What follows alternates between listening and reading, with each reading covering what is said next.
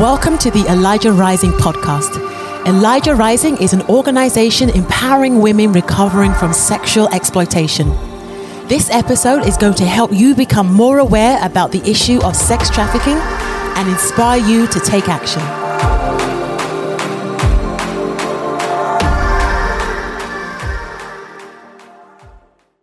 Welcome to the Elijah Rising podcast. I'm Adam, and I'm joined today by Lee Kohler. Lee is a speaker, a teacher, an advocate, and the co-founder and president of the Freedom Church Alliance. Welcome to the podcast, Lee. Thanks for having me, Adam. So excited to have you on in this second year of the Elijah Rising podcast. Really excited to have you here today to discuss the role of the church in the work to end sex trafficking. So that's what we're going to talk about today. And I couldn't think of anybody more prepared to have that conversation than you. And I'll explain for the listeners why that is in just a minute. But first, I think we should just begin with your story. I always find it fascinating to listen to people's stories. Sex trafficking is not an easy issue to confront on a daily basis, much less create a job around, create an organization around, like really be on the front lines. And so I'm fascinated to hear people's story of why in the world would you spend your time working to end and facing on a daily basis such a heinous injustice? So tell us a little bit about your story, Lee. Why? How did you come to be so passionate about ending sex trafficking? The short answer to that question is Jesus. Yeah, that's right. Understood. We have that in common. You just never know, where he's going to lead you. Yeah, for sure. And so I definitely never in my life, well, for many years of my life, I didn't know what human trafficking was, but I had surrendered my life to him and said, I'll go where you want me to go and I'll do what you want me to do. And you just never know where he's going to take you. So my story begins with, well, it's neat because our stories merge in a lot of ways. They do. Back in 2011, when you guys were, kind of officially forming into Elijah Rising. Yeah. You guys were doing showings of a documentary called Nefarious Merchant of Souls. That's right. Produced by Exodus Cry. Yeah. And my mother said, hey, I've heard about this documentary and these showings. Oh, wow. Do you want to go see this on human trafficking? And I said, well, sure. I'll go. And we went to Baptist Temple. Yeah, that was the church that I was associate pastor of. Oh, wow. I didn't realize you were at that. I was at Baptist Temple. Oh, my gosh. I was baptized in that church, third generation member of that church. I did not know that. So one of my best friends in high school went there. So whenever I would spend the night at her house in high school, we would go to Baptist Temple. Yeah. No kidding. I didn't realize keep that. going with your story. Let's Sorry. keep going. No, that's great. I love that. So that for me was, the thing about that documentary is it's pretty incredible the way that it shows the complexity of trafficking all over the world. Globally, yeah. Because it can look very different. But like everyone that knows and hears about this issue, it broke my heart. Yep. Mm-hmm. I didn't know there were places in the world where pedophiles travel to go purchase kids for sex and even pornography. I mean, and then even prostitution and the ideas that I had, that was a paradigm shift. Like what? Yeah. I didn't really know what all was behind that. And so after that, it was kind of like, it just kept going. It was my mother actually that said, now we're going to go on a van tour. Elijah Rising's doing these van tours. And I was like, what? Wow. I was like, okay, I'll go. Yeah. So then, back in that day and, we went to all kinds of places. Oh, yeah. It was a we different got van out tour. Yeah. and went through some of the cantinas. Which we don't do that anymore. They don't do that anymore. And again, you're like, this is happening in our own city? Yeah. Like, I just watched this documentary, but it's happening right here in my own backyard. Yeah. And I remember after that thinking, okay, there are some women, I have friends and people that need to know this is happening. So then I organized a van tour. And I remember and did I helped set it up. Thank you, Adam. And after that, we were debriefing at Freebirds. We were eating burritos. And I remember one of the things on the van tour that you guys said was, this isn't something, this is Ephesians 6, right? Like our battle is not against flesh and blood. at the core, there's a spiritual battle. And so you don't just get a bunch of friends and go, we're going to kick down the doors, of a brothel. You start on your knees and you pray. And so when we were debriefing afterwards, that just really stuck with me. And we were all sitting at this table, just, you get that kick in your gut and you're like, yep. What do we do? I'm like, God, do something, but what do we do? It's overwhelming. And we said, let's start praying. And we decided, I said, okay, well, we can do it at my house. And most of us a lot of my friends that were there had young kids at the time. My kids were young. My oldest now is a senior, but he was young guy. And so my husband, every other Tuesday night, we'd have dinner or whatever. Sometimes we'd be coming home from a baseball game and then they would go upstairs and all of a sudden I'd have this group of women that would come over and we'd start praying. Every other Tuesday night. Yeah. God taught me a lot about prayer because I grew up in the church and I knew to pray, but I would say in this season of my life, God really rocked my world because I'm just, at that time I'd been a high school English teacher. I'm like, you start thinking, I remember thinking, Lord, just show me what to do, show me who I can go help. And so that was huge because in that time, God just really started to direct my steps. And one of the first things that happened was I ended up, I won't bore you with all of the details, but I ended up really just kind of a God story, joining the board of a ministry that rescues young girls. Most of them, their mothers are in brothels. And I ended up going to India and I saw the red light district in India and went there and went into some of these brothels where these women were living it just in this terrible place, having to, sleep with all of these customers, sometimes 30, 40 a day. And then most of them only lived, until their 30s. Their bodies were just ravaged. And then they were just thrown out on the streets like they were trash. And it's illegal there, but because they're kind of untouchables, it's almost like people just look the other way. It's like, no, like they're just treated like worse than animals. Right. Yeah. And I just remember being overcome by the darkness and just the evil of it all. Yeah. And then we got in this van and went around the corner to this home where many of the little girls who had been born in these brothels, their mothers would come and give them a chance to have a different life. And so these little girls are growing up, getting an amazing education, thriving. And it was just like light. Like we get out of the van and there's all these little girls welcoming and they want to ask you the whole time you're there, what is your favorite verse? They love Jesus. And I think for me in my life, it was like, I just saw the contrast of darkness to light and like what is possible when Jesus enters in. But I also thought, man, it's worthy to give your life to being able to run towards this kind of suffering and pain and do something about it, you know, especially knowing that we know the light. We know there's hope in Jesus. Well, and you had a moment where that was in India, the light and the darkness and this kind of breakthrough moment and having that feeling of it being worth it to run towards that. But then I assume in the back of your head, you were like, well, this is happening in Houston, Texas, where I live. Yes. Down the street from my own kids. Yeah, absolutely. Which is how the Alliance started. It started with, there were several factors that played into it. But for me and my involvement with the Alliance, I didn't know that at the time because I didn't know anything really about the nonprofit world. And I didn't have any big aspirations to start something. I was really like, Lord, you know the way that you've wired me. I'm not by nature. Like I didn't consider myself a leader. I've never even been room mom. Do you know what I'm saying? Yeah, just tell me to bring the cookies, but don't put me in charge. So I would say to the Lord, you're going to have to show me what, I'm saying, and when we would pray on Tuesday nights, like, Lord, we're your women in the city. You show us what to do. Yeah. And so coming back from India, that was kind of the next step. Was my missions pastor sent me to a meeting at a church. And I'm always like, I just went to that meeting. I just showed up at that meeting. Yeah. But from there, the vision of the Freedom Church Alliance. Well, so let's talk about that next. That's the next thing I want to ask you is, what is the Freedom Church Alliance? I mean, I think the name tells us, what the Freedom Church Alliance is, but why don't you give us a little bit more detail? Like, what is Freedom Church Alliance? Who is Freedom Church Alliance? And what do you guys do? Sure. Yeah.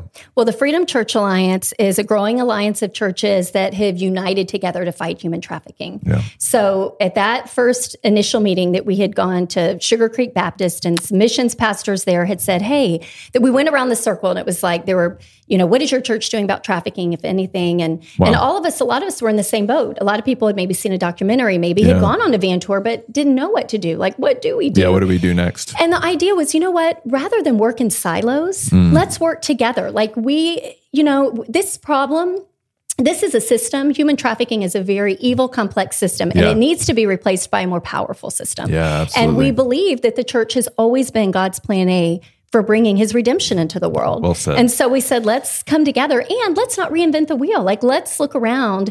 We knew of Elijah Rising. Let's look around at the different organizations and see who's doing what. And then as the Church of Jesus Christ, as the body of Christ in our city, let's get behind them and support and strengthen their efforts by, giving funding. Let's pull our finances, because we may have a church that feels like, man, I've got a couple $1,000s. What can I possibly do? But if you put that together with all of these resources, we could do a lot. Absolutely. And we could help provide volunteers, and we could be a bridge in a lot of ways and kind of create a synergy where there's unity and collaboration. And so that's really the idea of it. So now we have 30 churches in the Alliance, and we just, pray that we have a small team. So the way churches have joined is really organically through conversations, and takes time to build trust and build relationships. But when those churches join, we have a church council. So we have representatives from every church in the Alliance that come together, and we meet regularly. We meet quarterly for lunch, and we pray together. Great collaboration has come out of those meetings and us working together. We give together. We've probably every year as more churches join, we're able to give more, but we've given nearly $500,000 to several different organizations covering the full spectrum. Yeah. Education, prevention, intervention, demand, aftercare. Yeah. And so we've done that. We also had this opportunity to say to our city and to law enforcement, hey, as the church in our city, we really want to serve, and what can we do? And I remember we were part of a coalition, because it's been awesome to hear law enforcement people say, we need the church at the table. Absolutely. Right? Yeah. Because they're doing their part, very important part, in restraining the evil and making laws. But they understand that when it comes to ministering to people's hearts and providing for resources and needs, they need the help of the church. And so I remember meeting a woman who worked for the FBI. She was with victim specialist. And I just said, is there anything that we can do for you?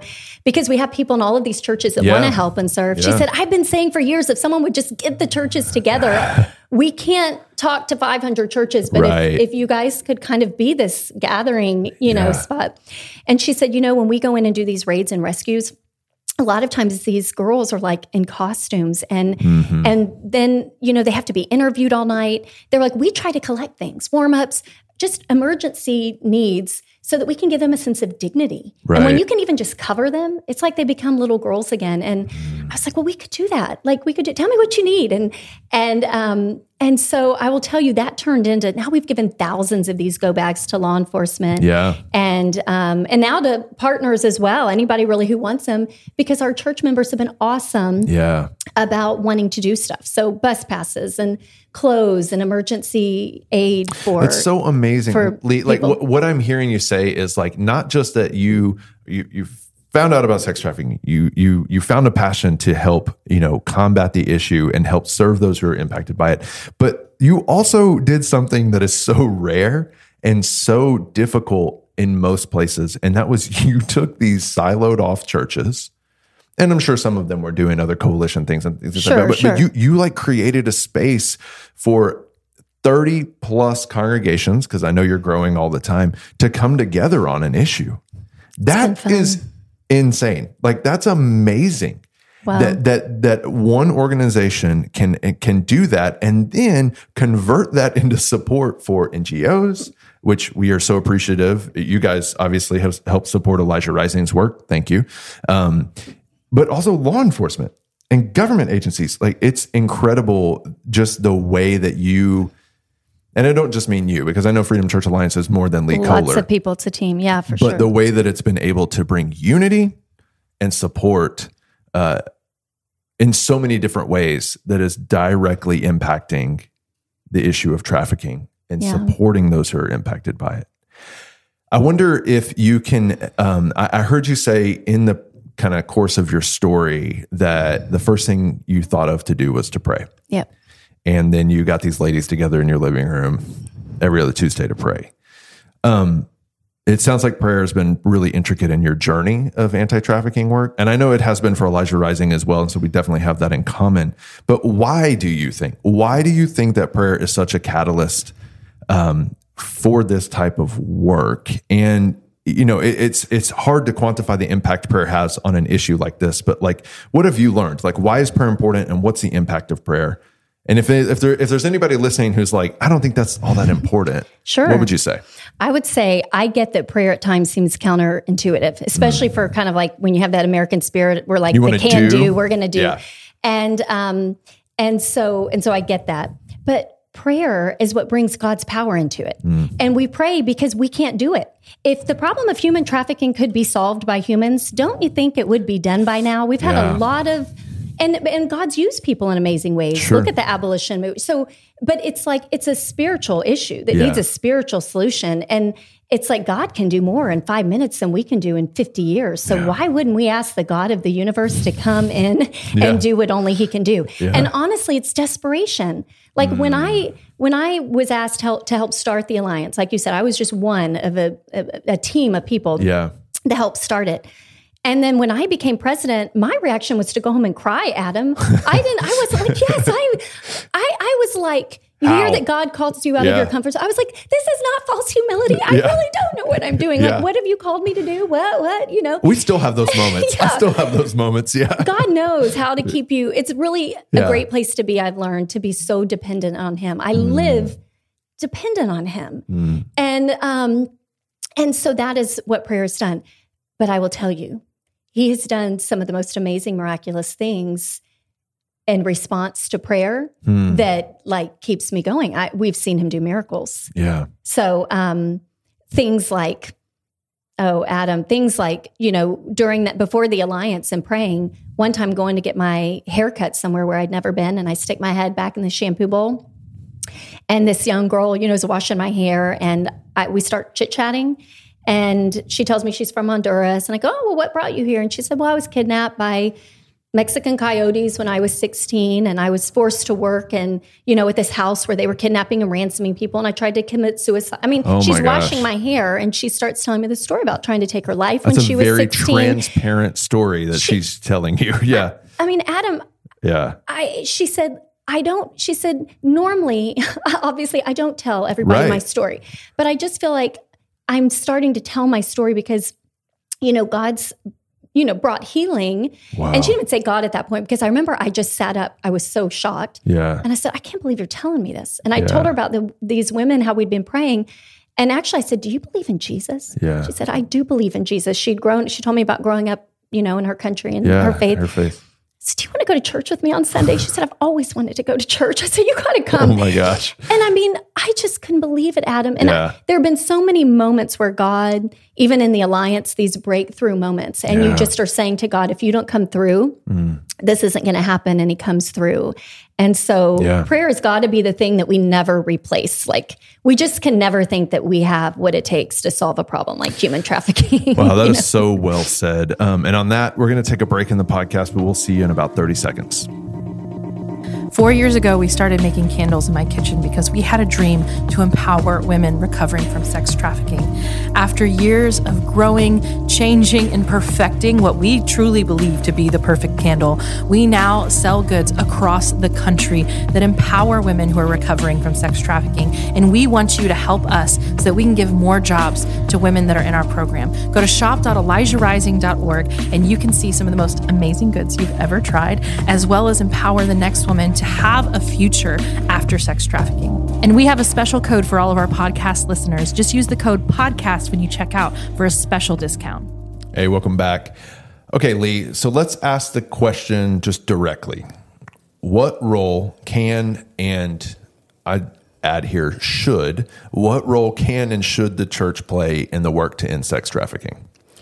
Well, I would go to the scripture that says, where God says the greatest commandment, Jesus said the greatest commandment was to love the Lord your God with all your heart, soul, and mind. But that's not it. And the second is to love your neighbor as yourself. And he gives the the story of the Good Samaritan, and then he says, go and do likewise. So one of the marks of a Christian is love for other people. Yeah. And so as Christians, we run towards suffering rather than just, turning the other, burying our heads in the sand or looking the other way, because going to the other side of the road. Yeah, because that's what Jesus did. And when you look at Jesus's ministry, it's like he was drawn to the vulnerable, to the marginalized, to those that were hurting. And he met their physical need and he met their spiritual need. So I believe if we follow in his example as the church, we have the opportunity to come along those who are suffering and to say, we see you and we love you. Yeah.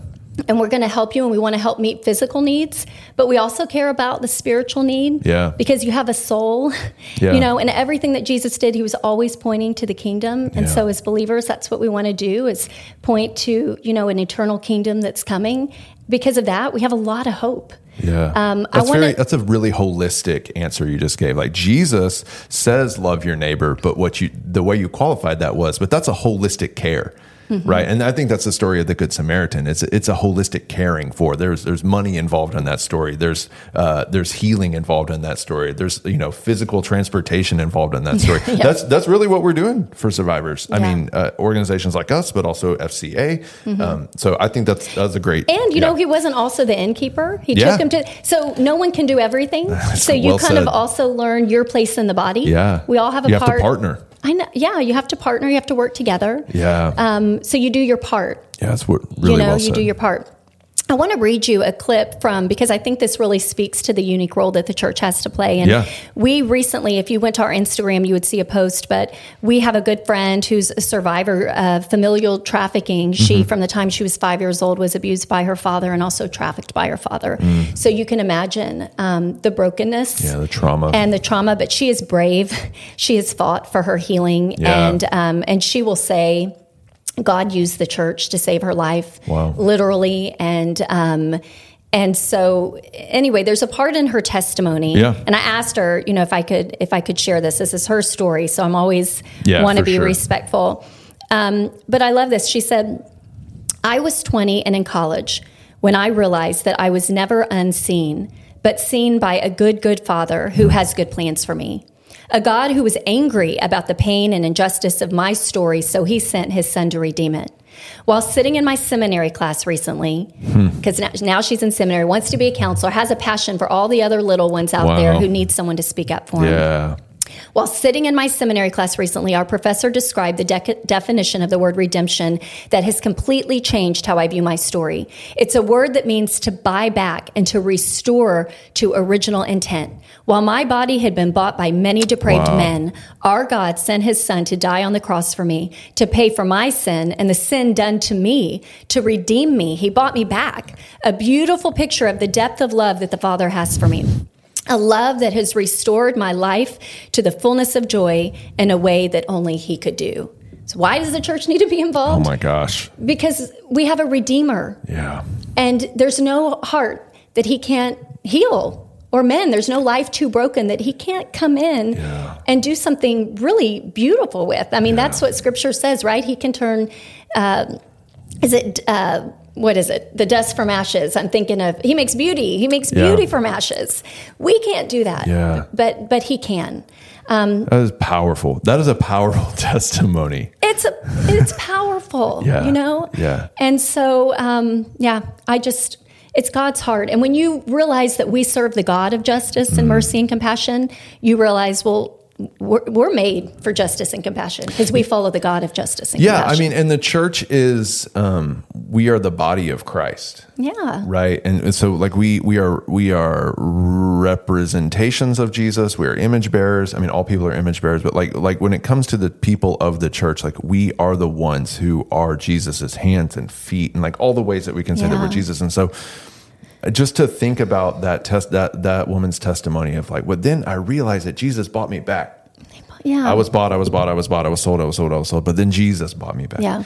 And it's we have to embody Christ-likeness to show the love, the compassion, and to see and to hear those women, those survivors of something so traumatic, so evil, so unjust. There has to be somebody there to receive them and to say, hey, I know all that. It doesn't scare me. You don't scare me. I see you. I accept you. I love you. And here's some resources. Do you want help? Do you want help? Because here we are. We're here to help.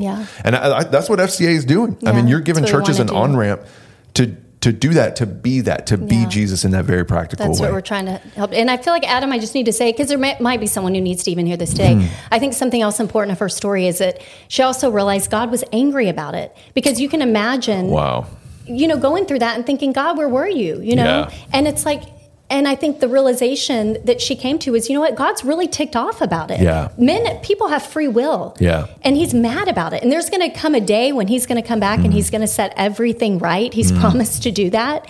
But that's why he sent his son, because he was so mad about the death and the pain, because we're dealing with the symptoms of sin and brokenness. I mean, that's human trafficking and all the issues that are related. I mean, if we all did perfectly right with everything that God told us to do, like my pastor will say this, like, think if we all had this biblical sexual ethic. Human trafficking wouldn't be a problem. Rape would not be a problem. Adultery would not be a problem. But we're human and we sin. And so, anyway, I don't mean to get off on a tangent. That's good. But I think maybe that's good just for somebody to hear today that, that in so many ways that God is good. That God is good and that he does redeem. And he sees and he cares. And he cares. I mean, with her saying like God is angry, like God saw the injustice that was perpetrated against her and he wasn't okay with it. That's important. Like we can't even imagine how ticked off and brokenhearted he is over the problem of trafficking. But he uses us. And that's why we got to be the church and engage, because he uses us. So there are thousands of churches in Houston. There's a bunch of churches in Houston. We find ourselves geographically in a place in our country where churches are just kind of everywhere. But they're not all working to end trafficking. They're not all working in this issue. You've got 30 churches involved in the coalition or in the alliance, and that's amazing. Like that's a miracle that needs to be celebrated. And of course, just a caveat here, like of course every church can't tackle every injustice on the planet, right? Just limited resources, time, energy. But I wonder if you can help us understand, like, what are some of the barriers? I'm sure you have run into some barriers in your work. What are some of the barriers that keep churches from joining the fight? Sure. Well, I think one barrier is people don't know. You think you think because we know when we're having these conversations, you start to feel like everybody knows. That's not true, is it? It's not true. So a lot of people just don't know yet. Right. Something else that I've seen, and I don't declare myself as some expert on, but in what I've seen, barriers I've seen in my experience, is sometimes churches, like you said, are doing so much. Maybe they've got a small staff or or even if you have a big staff, let's look at all the things that are going on in the world, and you are sending missionaries all over the world, and you're also doing, trying to fight poverty and homelessness, and you're wanting to love, refugees well, and you're wanting to do all these things, foster care and so all the issues. So I think it's not that churches don't care all the time, but sometimes I think for pastors and staff, they need help. And we have found within our alliance that a lot of times when a church will join, they want to know that they have someone in their congregation that's going to help take this on, because they don't want to commit and say, we'll be a part of it, but no one in their church really knows about it. As a former pastor, like that was such a barrier. It's I can't be the end all be all for all the things. Everything. You know what I mean? So I would say that's a big barrier. And then last thing I would say, maybe we can touch on this a bit more in a minute, but I think sometimes people just feel overwhelmed. They do want to do something. It's just figuring out, well, what should we do? Who should we partner with? What does it look like? And we know, I'm sure you've had this experience, like we know that the issue of sex trafficking, it's big. Like it's a big problem. And I think you said it earlier in the first segment, it's like, it's a systemic issue that's kind of rooted in all of these different systems within our society. And so somebody can become aware of the issue and go, that seems too big of a problem to tackle. Right. And so, like you said, you kind of get overwhelmed with just the bigness of it all, and you need somebody to help you see like, no, you have a place, you have a role, you can be effective, and here's a go box. Well, I was going to say, and that's why we really feel like our mission is to serve the church in that way. We don't come into a church and say, oh, well, we're Freedom Church Alliance, and now we'd like you to do this. Right. We go, hey, here's this problem, and we're trying to get churches to work together, and here's some ways we really feel like that we could help. But what do you want to do? How can we help serve you? And we created the Go Box Toolkit for churches to be a next step, so that when people know about trafficking, someone from a congregation could go to their pastor or missions pastor and say, well, what is our church doing, or what can I do next? And they can literally hand them a Go Box and say, check this out. Yeah. And then we've created this toolkit. And then that turned into classes. So now we do this church and human trafficking classes. And we kind of consider that justice discipleship, where we're, well said. Churches, pastors, can let their people know about it, but then we can help, put that together where church members can find out more about the problem. You guys come in, different experts. We bring in frontline partners. And so then that gives them an opportunity to hear about different on-ramps and ways they can get involved. We talk about demand and pornography and all these things. And that's kind of a jump start into, kind of getting in more involved in the work. So I would assume too, that, sex is has a weird place in our society. Like even just the word sex, people get uncomfortable. I would imagine that, again, as a former pastor, I get that tension of like, well, I look out at my congregation. Am I gonna say porn? I know. Is it okay to say sex? Is it okay to use the word rape? You know what I mean? And so I think I kind of just want to make some space here in the podcast for you. If there's a pastor listening, or a church leader, like maybe it's not a pastor, like maybe you're a lay leader, in your congregation that's listening to this episode. Why do you, Lee, think it's important for those leaders, those people who have the platform, who have the voice in those congregations, to prioritize communicating at some level about sex trafficking to their congregation? Why is that important? Okay, for a couple of things. One, I would say, just as a shepherd and overseer of your flock, human trafficking is one of those things now that is affecting the church, right? In so many ways. Yeah. So you're protecting from the wolves, so to speak, because especially among this generation, there's definitely been a shift because of, everybody has a cell phone and easy access to the internet. Yeah. Where I can guarantee you, that kids, it happens all the time where there are kids in our youth group who are they're being groomed. So you want to be able to speak about these things so that you can be on the offense and not the defense. It's kind of Matthew, right? Be wise as serpents, but innocent as doves, and be able to say to your flock and to your young people who you love, like we love you as a church, and we want to see you thrive. And we want to talk about pornography because Hebrews says, like, we want you to run your race, Hebrews 1, and we don't want you to be entangled by sin. We don't want you to be, in bondage to this. We don't want you to be living in shame because you feel like you can't talk about it. That's a big one. Yeah. So we're going to take some steps to do it. The year before the Super Bowl, we had launched a campaign called City of Defenders, and we held a pastor's luncheon. We had about 50, we invited just as many as we knew, anyone was invited. And we had a lunch, and we had Captain, Dale Harris came to that. The police talked a little bit about the problem. And we just asked these pastors, we knew that they're doing so many things. Sure. There was one takeaway. And we asked that they would use their influence from the pulpit to talk about demand, and specifically pornography. Well, we already had some pastors. So I've grown up, met my husband at First Baptist Church Houston. So my pastor, Greg Mott, he came and actually told a story, funny story, because months before, I had felt like when the Lord was kind of birthing the City of Defenders plan, and we were going to be talking about demand, because we felt like, well, as the church, we have such an epidemic in the church. If we're going to talk about fighting trafficking, it needs to start with us as the people of God, We need to address this in our church. And so I had, but I'm always like, pastor and my pastor and his wife are also good friends. And so I don't, every time that I just don't want to be like, oh, and let me talk to you about the strategy of the alliance. I just don't. But we had gotten in this conversation, and he knew I said, I just kind of feel like maybe I'm supposed to talk to you a little bit about this strategy.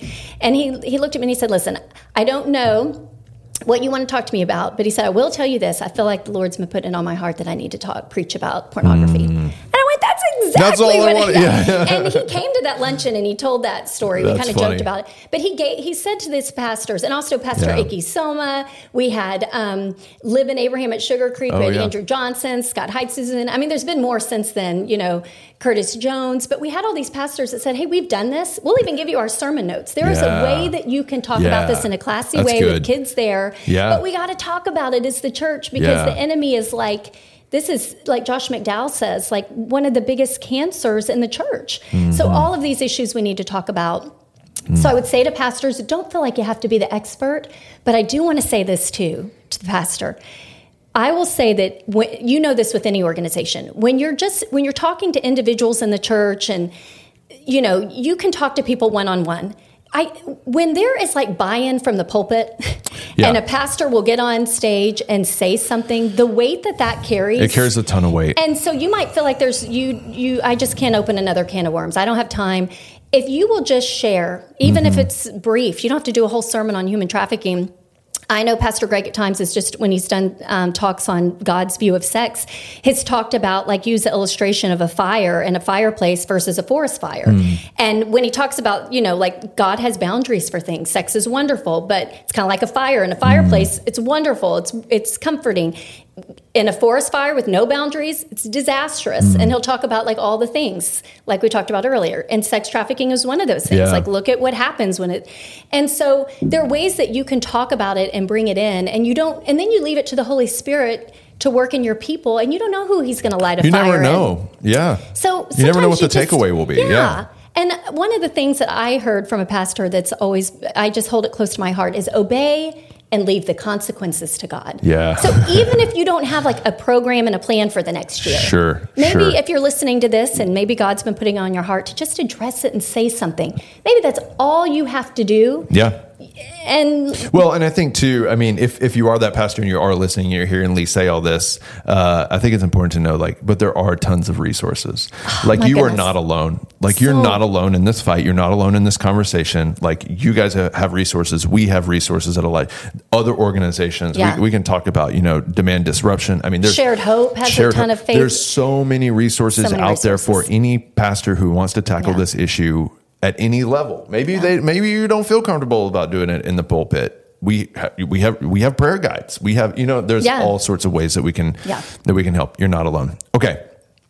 I want to thank you for your voice. Thanks. I want to thank you for your leadership. I want to thank you for, the word that comes to mind is your sacrifice, because I know that this work is sacrificial.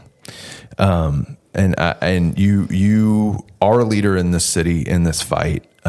You and Allison both. And the thing, the other NGOs, we really can't do this. I believe, I don't want to speak for everybody. I believe we can't do this without the church. Even if you're not of a Christian faith kind of, perspective, I still would argue that we can't do this without the church. And so thank you for filling that gap, in particular. I'm getting emotional about it. Because again, just like the pastors we talked about, nonprofits like ourselves, we can't do it all. We can't do all the things. Yeah. We're running a restoration campus. We're running intervention. You know what I mean? I would love to stand up in all the churches and help put together an alliance. I don't need to, because Lee and Allison are running with that. And so anyways. Well, we want to be good partners. It's our joy and honor. Yeah. So thank you. And Adam, can I say one quick? Absolutely. I'll be Go so for quick. It. Yeah. No. I'll just say to the person who feels like, because this is me, I feel like I represent like the ordinary person who is like, I just want to say, one of the things that God showed me is think of the boy with the loaves and the fish. For the person who's not doing anything because they feel like if they can't do something big, they're not going to do anything because there's a verse in the Old Testament in Habakkuk when Zerubbabel's called to rebuild the temple, right? God says, not by might, not by power, but by my spirit, says the Lord. And then a few verses down, he says, do not despise small beginnings. Yeah, that's right. For me, my journey has been like picking up breadcrumbs. And God will always lead us to people. That's so true. There are so many stories I could tell you, but when you just say to the Lord, I feel like the boy with the fish and the loaves. Like I don't know what I can do. That's all I got. Maybe you're a busy mom at home and you're just like, you're not sleeping through the night because you have an infant. Yeah. When you wake up in the middle of the night and you're rocking that infant, pray. Being an intercessor is huge. Yeah. But you never know who God's going to put in your path. Yeah, it's true. There was a waitress in a restaurant who rescued a little boy in trouble like a week or two ago because she saw he was in distress, held up a sign, do you need help? At first he said no, then he said yes. This kid was being tortured. Like there are people hurting all around us. So the Lord has always said to me, just be faithful. Love the person in front of you and don't feel like you have to start an organization necessarily or volunteer. Like God just asks for what's in your hand and be available. And my prayer for everybody listening is I just think of Ephesians 3, like he's able to do more than we can ask, think, or imagine. That's right. So just be obedient, even if it seems like tiny and insignificant. The enemy's the one that's going to be telling you, that's doesn't so true. he say that to all of us? You're not making any difference. He's just a liar. And we got to keep going and go, it's in the Lord's hands. We just do our part. So thanks, Adam. We love Elijah Rising. Yeah. You guys are amazing. Well, so we love y'all. Thank you for all the work that you've done. I feel like most people I feel like in Houston that know about trafficking is because of Elijah Rising. Well, we work hard at that. And that's really what this podcast is for. Thank you. Is to continue. Well, I appreciate your kind words. I do want to take one more minute here and say, how can our listeners, our viewers, how can they support Freedom Church Alliance right now? Is there anything coming up that you want to talk about, that you want them to know about? The floor is yours. How can we, and where can they find out more information about Freedom Church Alliance? Okay, well, you could follow us on Instagram. It's at Freedom Church Alliance. That's simple. Yeah, that's simple. Our website is freedomchurchalliance.org. You could also sign up for our newsletter, and then you'll hear from us. You'll get updates. And we really ask all of our partners and even other churches when they have things going on, hey, let us know, and we'll put the word out there. Yeah. And then if you're a church interested in joining the Alliance, we would love to have you. There's lots of room at the table. Yeah. And contact us and join us. Many streams make a mighty river. I love that proverb. So let's keep going. And last thing I'll say is in the spring, we'll do another Zoom series called The Church and Human Trafficking. I believe that's going to be the 4 Monday nights in April, God willing, because since COVID, haven't we learned? God willing. We have learned, yes. So we'll be sending out updates on social media, but that's a great way to dive deeper into the issue of human trafficking. Yeah, that's great. I think that's great. So Lee, thanks for being with us today. Thanks for having me, Adam. Thank you for joining us today for this episode. If you were inspired by this content today, please share, rate, and leave a review. Also, please consider making a donation at elijahrising.org/donate. Your support helps us continue the vital mission to combat sex trafficking. Until next time.